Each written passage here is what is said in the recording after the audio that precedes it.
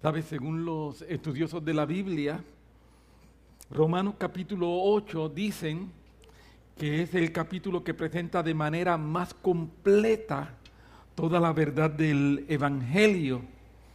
Y también dicen que Romanos 8:28 es el versículo que resume Romanos 8.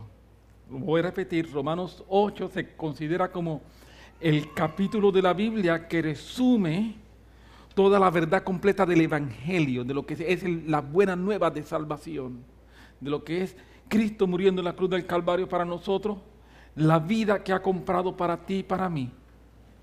Y que Romanos 8:28 es el versículo que entonces resume todo lo que el apóstol Pablo está diciendo en Romanos 8. Qué extraordinario, ¿verdad?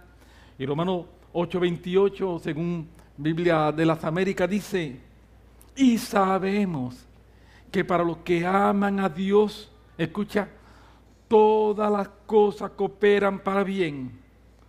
Esto es, para los que son llamados conforme a su propósito. Este versículo, pienso yo, que muchas veces es malinterpretado. Se tiende a usar como si fuera un amuleto que yo puedo invocar en cualquier momento y que no importa lo que yo esté haciendo y cómo me esté comportando, y no importa dónde yo me haya metido, si las situaciones son mías o no son mías, yo simplemente digo, es que todo obra para bien de los que aman al Señor. Y entonces, posiblemente, no sé, me da la impresión de que podría ser que algunos de nosotros estamos utilizando Romanos 8:28 como un amuleto, y permíteme decirte que Romanos 8:28 no es un amuleto, es un mapa. Lo voy a repetir. Romanos 8:28 no es un amuleto, es un mapa. ¿Qué es un mapa? Un mapa es algo que te enseña cómo llegar a un lugar. Y Romanos 8:28 es un mapa que nos enseña a cómo lograr vivir una vida que sea una vida victoriosa, una vida extraordinaria, una vida llena de todo el poder de Dios. Todo obra para bien. No significa que todas las cosas son buenas en sí mismo. Lo que significa es que nuestro Dios es más poderoso que el poder que tenga cualquier acontecimiento negativo en nuestras vidas.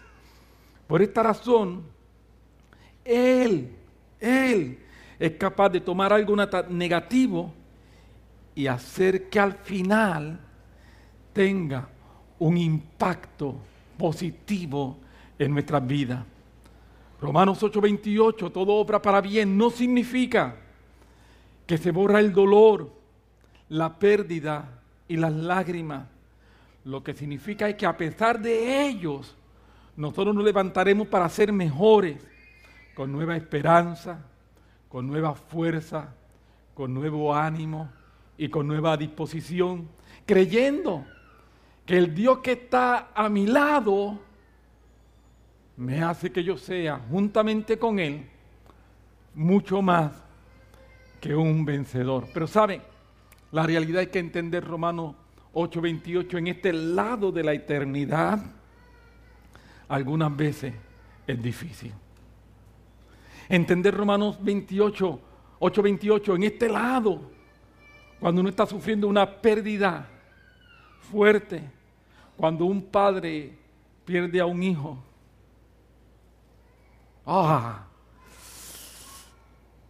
No me citen Romanos 8:28 en ese momento, lo que el padre quisiera decir, pero yo quiero decirte que a pesar de que sea difícil,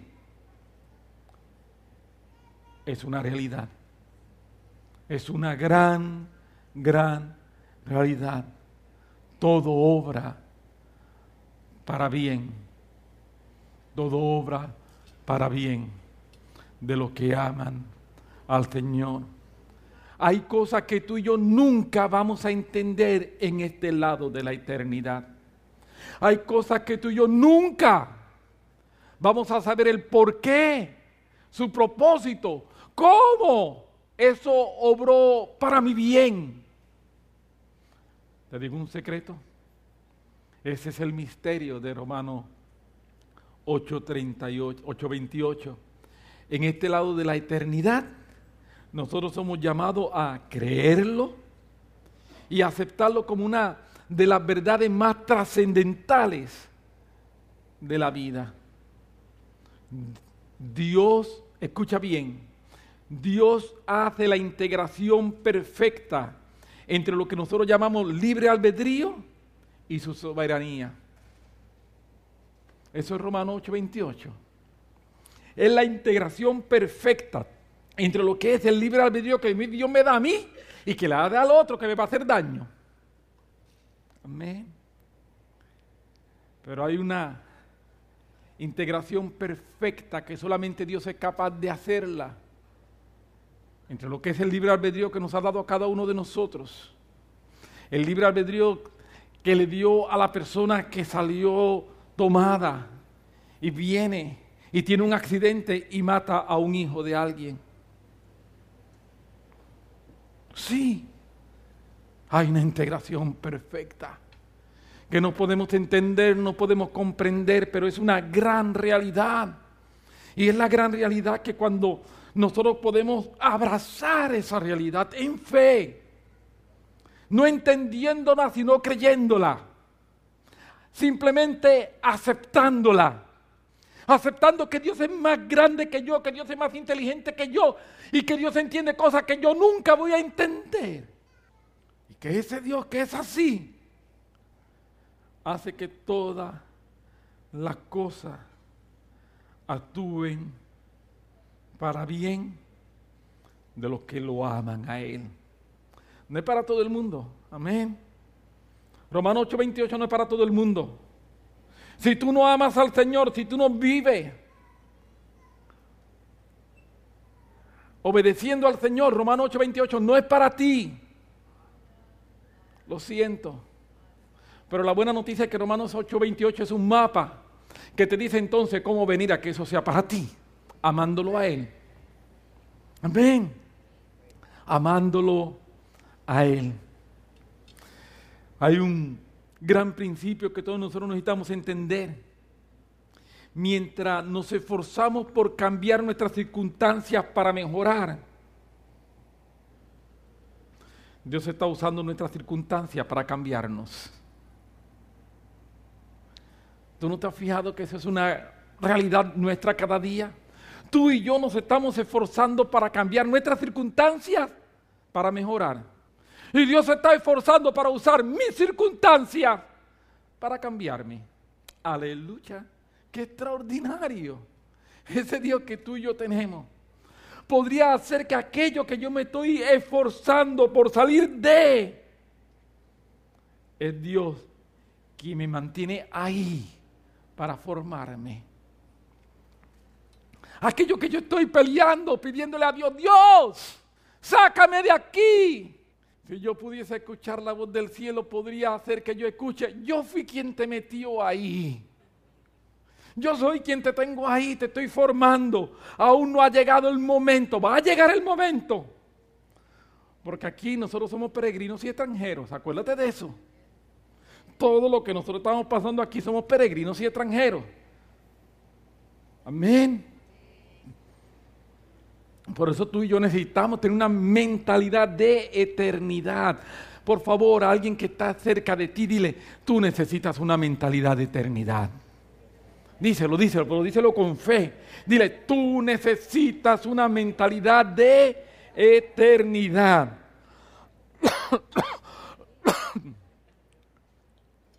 Aleluya. Bendito sea el nombre del Señor. Lógicamente no me estoy refiriendo de que cuando estamos en situaciones pecaminosas, si está en una situación pecaminosa, no diga, es que estoy aquí porque Dios me está formando. No. Hello. Dios no tienta a nadie, dice la Biblia. Eso no es Dios. La gente que dice, yo me aparté y me fui a pecar, pero eso era un propósito de Dios. Embuste, eso no es ningún propósito de Dios. Para los que nos están viendo por internet, embuste significa mentira. ¿Me estoy explicando? No, eso no es ningún propósito de Dios, que yo me vaya a pecar para que aprenda situaciones. No, no y no. Eso es hablar en contra de la santidad de un Dios soberano. Dios me puede enseñar muchas cosas sin necesidad de que yo peque. Amén. Y Dios me va a formar sin necesidad de que yo peque. Cuando la Biblia nos dice que todo obra para bien, no se refiere a que yo viviendo, pecando y hablando de cosas. No, esto es para los que aman a Dios. Así que por sí solo ya se descarta una persona que anda viviendo en pecado. D.L. Moody, un gran predicador extraordinario del siglo XIX, Dios lo usó en avivamiento extraordinario, dijo lo siguiente: la Biblia no fue dada para aumentar nuestro conocimiento, sino para cambiar nuestras vidas. La Biblia no fue dada para aumentar nuestro conocimiento, sino para cambiar nuestras vidas. ¿Sabe? Hay un versículo en Hebreo que nos ayuda a entender esto que estamos diciendo. Hebreo capítulo 3, versículos 9 y 10, y me acompaña un momento. Hebreos 3, 9 al 10. Y dice, Dios está hablando del pueblo de Israel. Y Dios hablando del pueblo de Israel dice: donde me intentaron vuestros padres me probaron y vieron mis obras 40 años. ¿Escuchó que ellos vieron sus obras por 40 años? A causa de lo cual me disgusté contra esta generación y dije: siempre andan vagando en su corazón y no han conocido mis caminos. El pueblo de Israel había visto sus obras, pero no conocía sus caminos. Me da la impresión que hay muchos creyentes que muchas veces hemos visto muchas obras de Dios, pero no conocemos los caminos de Dios. Ese pueblo en el desierto vio en tantas y tantas ocasiones a Dios haciendo milagros sin precedente. El mar rojo abrirse, bajar maná, la nube, todas esas cosas extraordinarias, el agua. Vieron sus obras durante 40 años. Pero a pesar de que durante 40 años estuvieron viendo sus obras, no conocieron el camino de Dios. Dice que su corazón no estaba afianzado en la palabra. Cuando nuestro corazón se afianza en la palabra, empezamos a conocer los caminos del Señor. Necesitamos aprender a conocer los caminos del Señor. Los caminos del Señor nos hablan del carácter de Dios, y el carácter de Dios no es simple y sencillamente las cosas que Él hace, sino tiene que ver con lo que hay en su corazón. En Éxodo capítulo 33, versículo 13, Moisés le dice a Dios: ahora pues, si he hallado gracia en tus ojos, te ruego que me muestres ahora tu camino para que te conozca. Mientras el pueblo de Israel andaba mirando las obras, Moisés andaba detrás del camino. Y Moisés lo que le interesaba era conocer el camino del Señor. Hay muchas veces creyentes que estamos detrás de conocer las obras, y permíteme decirte, a Dios le encanta obrar. Dios hace milagros. La Biblia está llena de señales. La Biblia está llena de momentos en que Dios viene e irrumpe en la historia para cambiarla y transformarla. Claro que sí, la Biblia está llena de todo eso. Pero Dios no quiere que yo me entretenga simplemente mirando sus obras, sino que yo pueda ir un poco más allá y pueda entrar en su corazón para entender sus caminos. Esto es a los que aman al Señor. Amén. Eso es amar al Señor cuando entro, no simple y sencillamente a mirar lo que Él hace, sino quién es Él. ¿Sabe? El problema es que algunas veces no nos gustan los caminos del Señor. Yo no sé si a ti te ha pasado, pero a mí me ha pasado. Dios me ha dicho cosas que no me gustan. Dios me ha dicho cosas con las cuales yo no estoy de acuerdo con Él. Dios me ha dicho cosas que yo pienso que Él se equivocó. Pero ¿sabe qué? Él nunca se va a ajustar a mis caminos. Él quiere que yo ajuste mis caminos a sus caminos. Amén. En palabra del profeta Isaías, como son más altos los cielos que la tierra, así son mis caminos más altos que vuestros caminos y mis pensamientos más altos que vuestros pensamientos. Esa es la realidad. Yo tengo que aprender a conocer los caminos del Señor para amar al Señor. Amarlo, que mi corazón no esté vagando, como le pasó al pueblo de Israel, según nos dice Hebreos capítulo 3, versículo 10, que acabamos de leer, que mi corazón no esté vagando, sino que mi corazón esté afianzado en la roca que es más alta que yo, en Jesucristo. Y con mi corazón afianzado en Jesucristo, mi amor se afianza en Él. Y entonces puedo decir, este es el mapa para que todo obre para bien para mi vida. El mapa para que todo obre para bien para mi vida es amarlo a Él. Cuando yo lo amo, cuando yo vivo para Él, cuando yo me preocupo por Él, yo encuentro el camino para que se cumpla entonces que todo obra para bien en mi vida. Amén. ¿Cómo podemos aprender a conocer los caminos del Señor?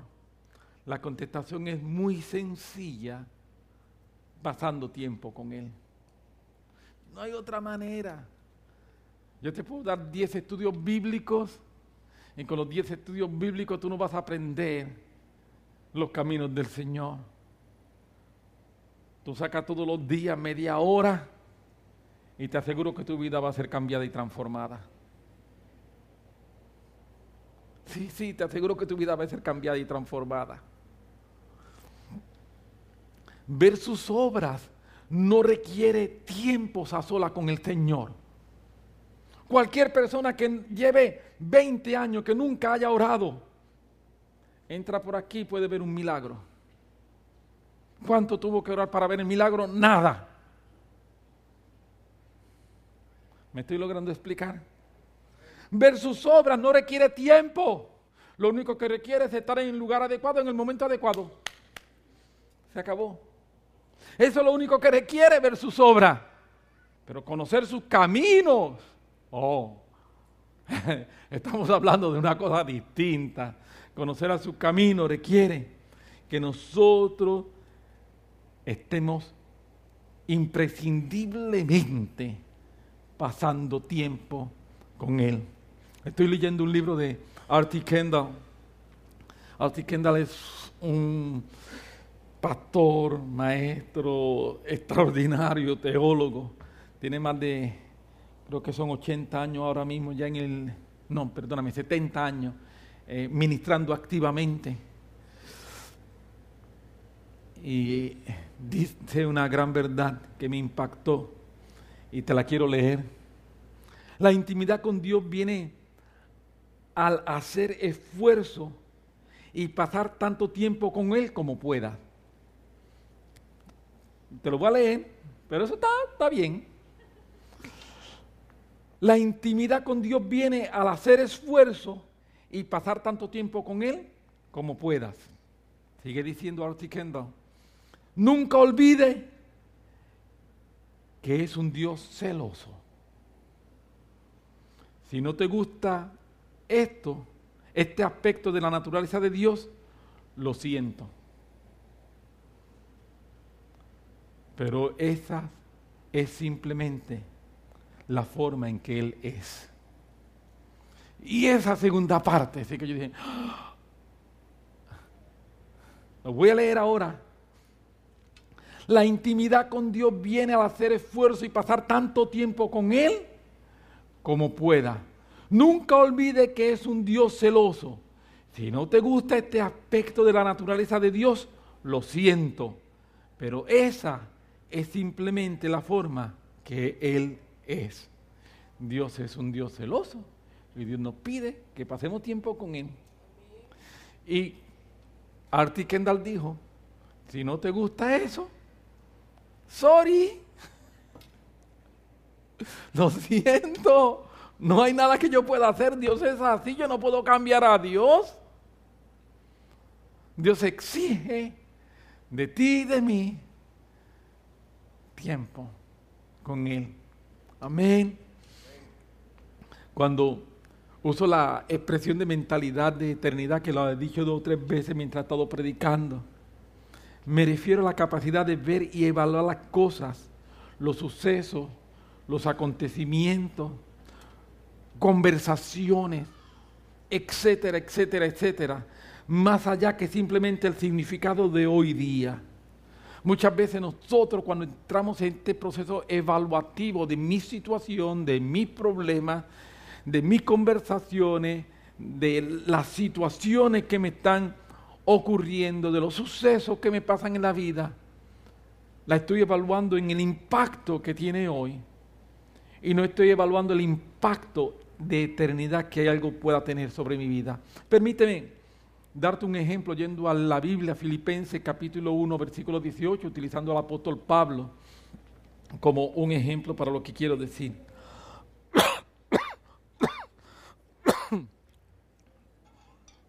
Filipenses capítulo 1, versículo 18.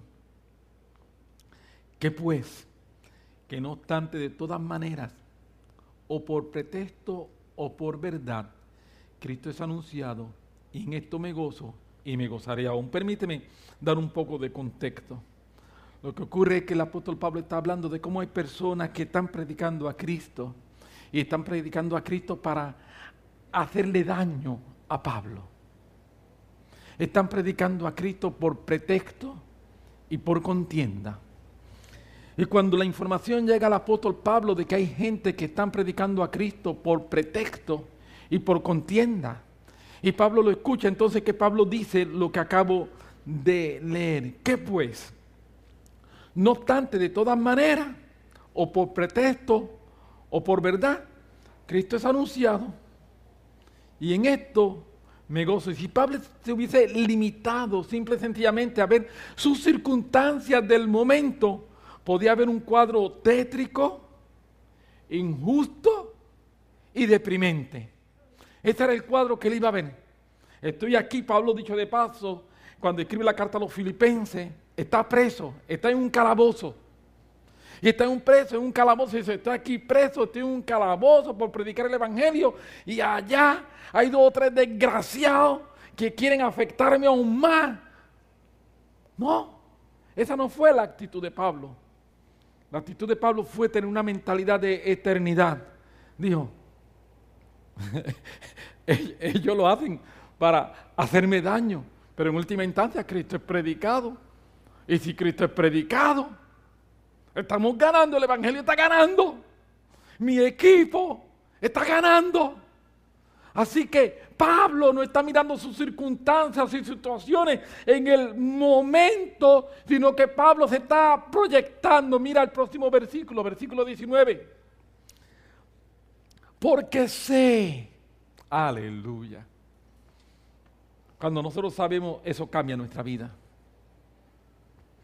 Cuando nosotros sabemos el plan de Dios, eso cambia nuestra vida.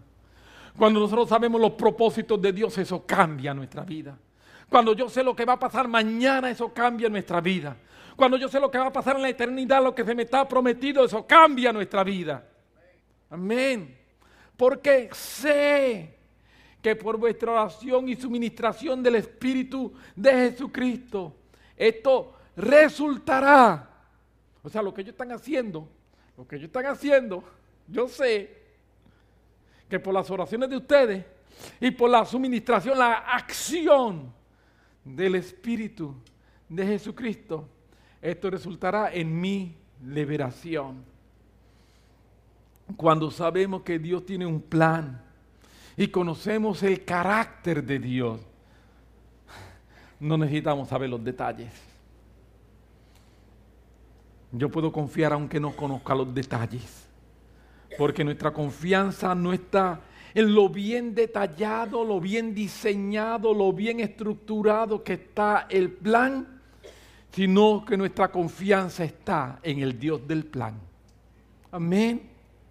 Y como mi confianza está en el Dios que está detrás del plan, yo no necesito conocer todos los detalles para tener fe. Mi fe es que hay un Dios que tiene un plan, que aunque yo no lo entienda, no lo conozca,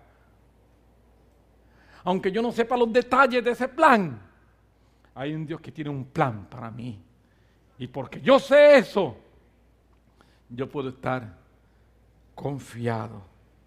Nuestra confianza no está puesta en la estrategia. Nuestra confianza está puesta en el estratega. Amén. No es la estrategia que Dios está utilizando. Nuestra confianza está puesta en el Dios que hace las estrategias. Y el Dios que coge al enemigo y algunas veces lo embrutece. Amén. Dios quería tirar a la fama a Job. Y cuando Dios quería tirar a la fama a Job, le dice a Satanás: ¿ha visto a mi siervo Job, que no hay nadie como él? Y Satanás dijo: pues claro, como tú lo cuidas, hasta yo te sirvo. Bueno, no dijo eso porque Dios lo cuidaba y él no lo sirvió. Pero así es fácil. Y dice: mete mano. Lo mínimo que Satanás pensaba era lo que iba a pasar al final de la historia. Cómo Dios lo iba a levantar, cómo Dios lo iba a bendecir aún más, cómo Dios iba a multiplicar todos sus bienes, cómo Dios es un Dios de retribución. Y cómo, después de miles de años, aquí hoy nosotros estamos hablando de Job. Aleluya. Amén. ¿Cómo? No sabemos. Pero una cosa es cierta. Yo no conozco toda la estrategia, pero yo confío en el estratega. Y como yo confío en el estratega, para mí eso es más que suficiente. Algunas veces sus estrategias son muy complicadas para esta mentecita mía. Algunas veces sus estrategias son demasiado elaboradas. Yo simplemente puedo ver en 3 planos y sus estrategias van a 4, 5, 6 planos. ¿Me estoy logrando explicar? Usted sabe que nosotros, vemos todas las cosas en 3 planos, ¿verdad? Lo que es largo, ancho, profundidad, son 3 planos, todo lo que nosotros vemos. Pero Dios ve las cosas fuera de eso, porque Dios vive fuera de esos planos. Y cuando Dios se sale fuera de los planos, y entonces Dios entra y Dios se va y juega, mete el tiempo en el medio y Dios está manipulando todas esas cosas, ya entonces Dios dijo, yo digo, yo no entiendo. Dios es un Dios de planes cuánticos para nosotros. Es un Dios que se va más allá de lo que tú y yo somos capaces de mirar simple y sencillamente, con nuestra forma de ser y nuestra forma de pensar. Y ese es el Dios al que tú y yo servimos. Mentalidad de eternidad.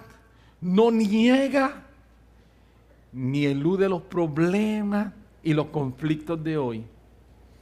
Simplemente tiene la capacidad de ver las cosas como Dios las ve. No tener una mentalidad de eternidad nos va a dificultar entender Romanos 8:28. Si yo no puedo ver las cosas mirando más allá del hoy, cuando la Biblia me dice que todo va a cooperar para bien mío, yo digo, ¿cómo esto va a cooperar para bien mío? Yo no entiendo.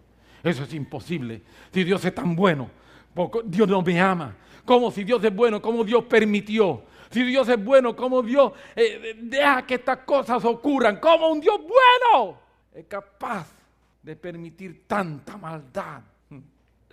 Aleluya. Si Dios no fuera bueno y Dios fuera a destruir toda la maldad de la tierra, ninguno de nosotros estaríamos aquí. Te lo voy a repetir para que no vuelvas a decirlo. Si Dios no fuera tan bueno y Dios viniera a destruir toda la maldad de la tierra, ninguno de nosotros estaríamos aquí. Porque te quiero decir algo y escúchame bien, tú no eres tan bueno como te ves por fuera. Ni yo tampoco. Amén. Todos hemos pecado. Todos hemos pecado. Todos hemos desobedecido a Dios. Y si lo que queremos es que Dios castigue la maldad. No, yo no quiero que Dios castigue la maldad. Yo quiero que Dios tenga misericordia.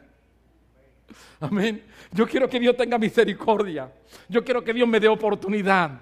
Yo quiero que Dios me dé la oportunidad de arrepentirme, de venir a amarlo, entrar en relación con Él. Eso es lo que yo quiero que Dios haga.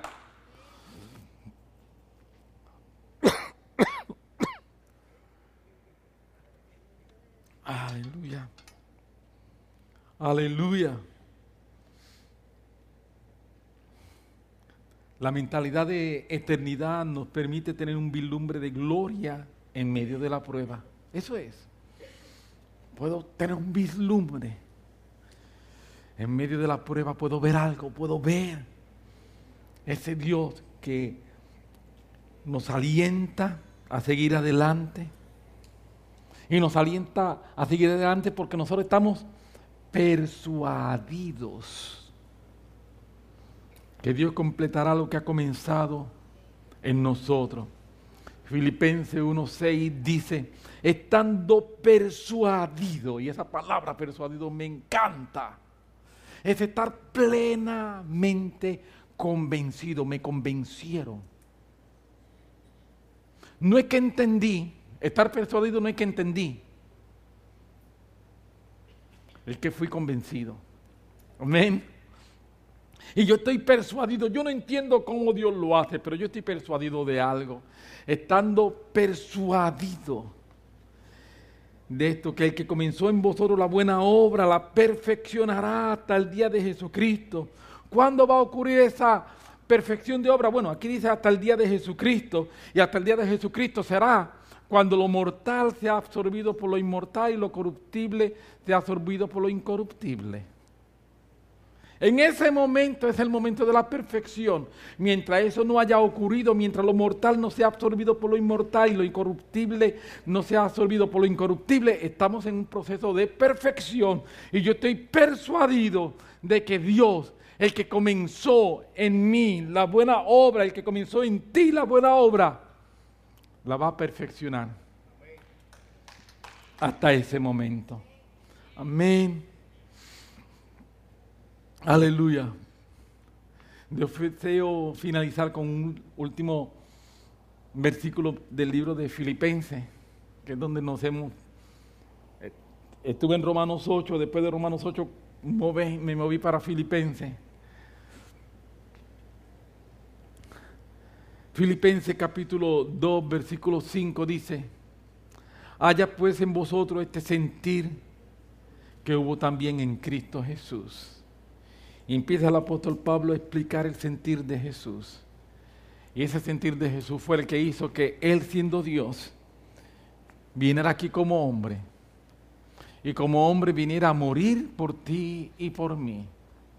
Como hombre viniera a sufrir por ti y por mí. Dice que Él no se aferró a su condición, sino que Él se hizo hombre. ¡Wow! Cada vez que yo leo esto, no puedo entenderlo. Yo no puedo entender tanto amor, yo no puedo entender tanta misericordia. Yo no puedo entender cómo Dios se hizo hombre.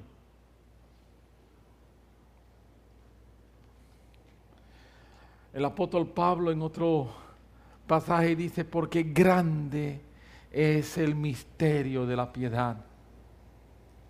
Refiriéndose al momento en que Jesús se encarnó.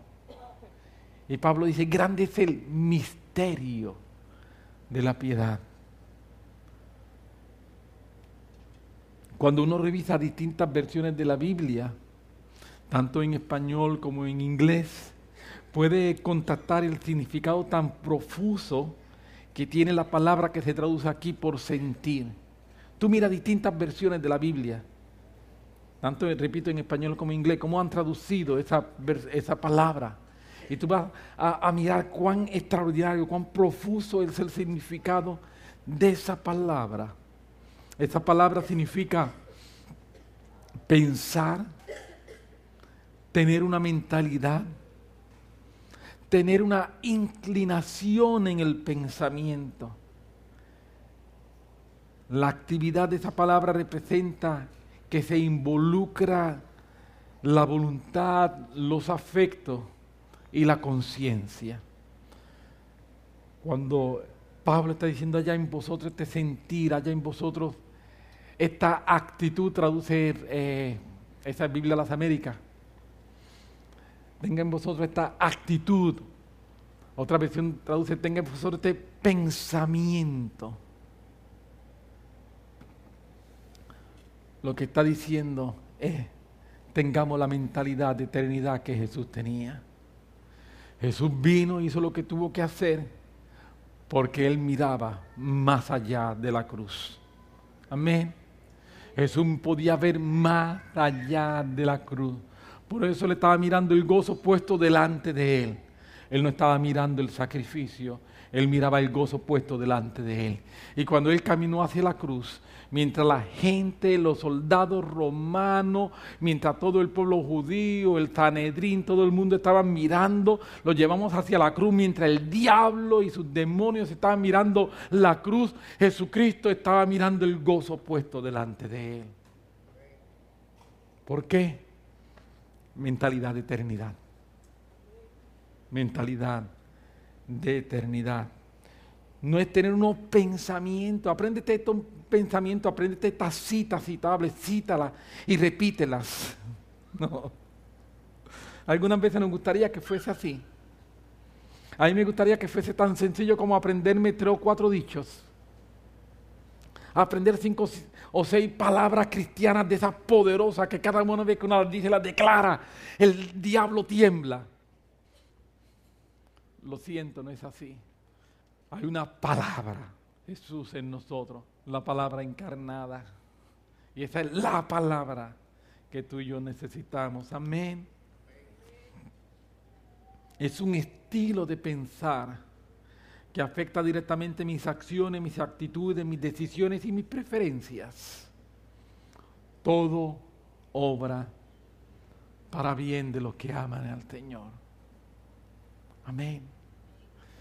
Si tú amas al Señor,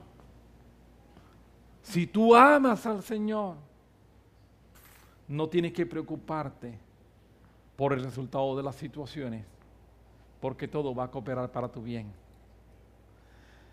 Romanos 8:28 no es simple y sencillamente un dicho para repetirlo, es un mapa para seguirlo. Es un mapa que nos dice que si vivimos amando a Dios y si vivimos manteniendo relación con Él, entonces todo obrará para bien de mi vida. Amén. El mapa lo que dice es, ¿tú quieres saber cómo las cosas te van a salir siempre bien? No, eso no es lo que dice el mapa. Las cosas algunas veces me van a salir mal. Pero el mapa dice, ¿tú quieres saber cómo vas a tener una vida extraordinaria? Sí, eso el mapa lo dice. Cómo todo va a obrar para mi beneficio al final. No todo me va a salir bien. Vamos a tener problemas en el camino. En el camino van a haber roca y me voy a guayar.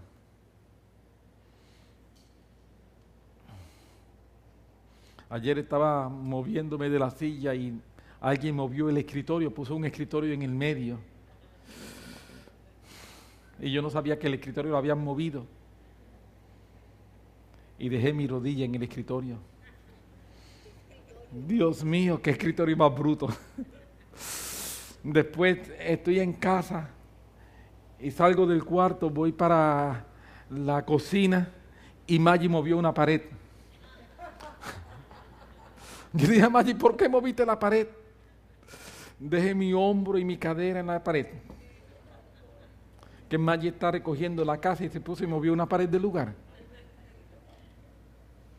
Pero todo obra para bien. Me estoy logrando explicar.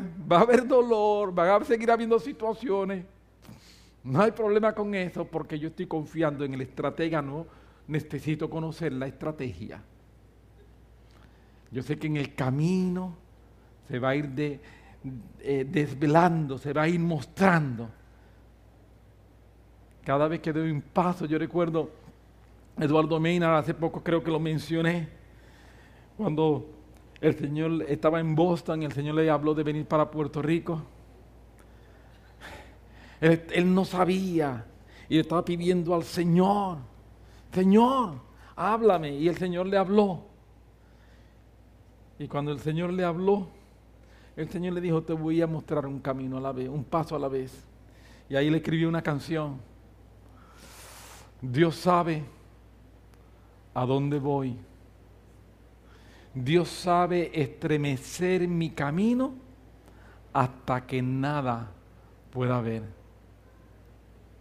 Siendo Cristo el camino en quien puedo confiar, Dios sabe a dónde yo voy. Dijo, hay momentos en el que dice, Dios movió todo el piso, no veo nada,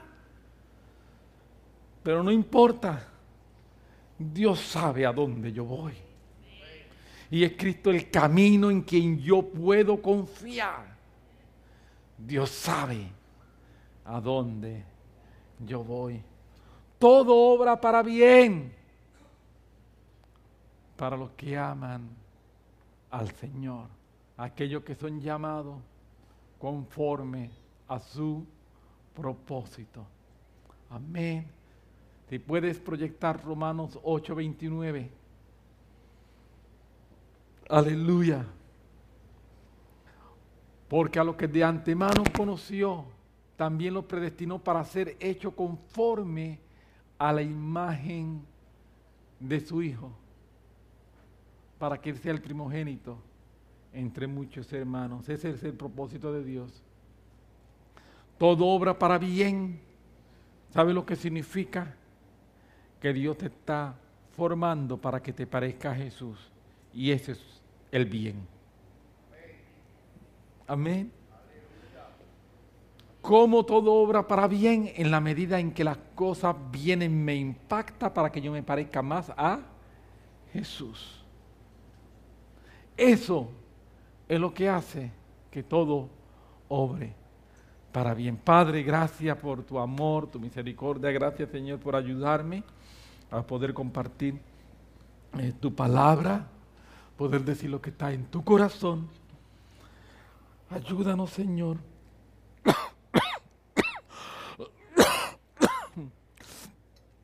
Ayúdanos, Señor, a poder entender lo que es tu voluntad, lo que es tu propósito, lo que son, Señor, tus caminos. Que no nos quedemos simplemente, Señor, mirando, impresionados por tus obras. Qué buenas son tus obras, Señor. Qué buenas son tus obras. Claro que nos gustan tus obras. Claro que me gusta verte haciendo milagros. Claro que me gusta, Señor, verte manifestando tu espíritu. Claro que me gusta, Señor. Cuando hay gente que es embriagada del espíritu, claro. Pero permítenos, Señor, conocer tus caminos, amándote, relacionándonos contigo, porque este es el mapa que tú nos das para que todo obre para bien. En el nombre de Jesús. Amén. Amén. Amén. Dios te bendiga mucho. Amén. Creo que ya mismo hay luego la vigilia. Le doy gracias al Señor que me dio voz para terminar, aunque ya siento que me quedé sin ella. Bendiciones.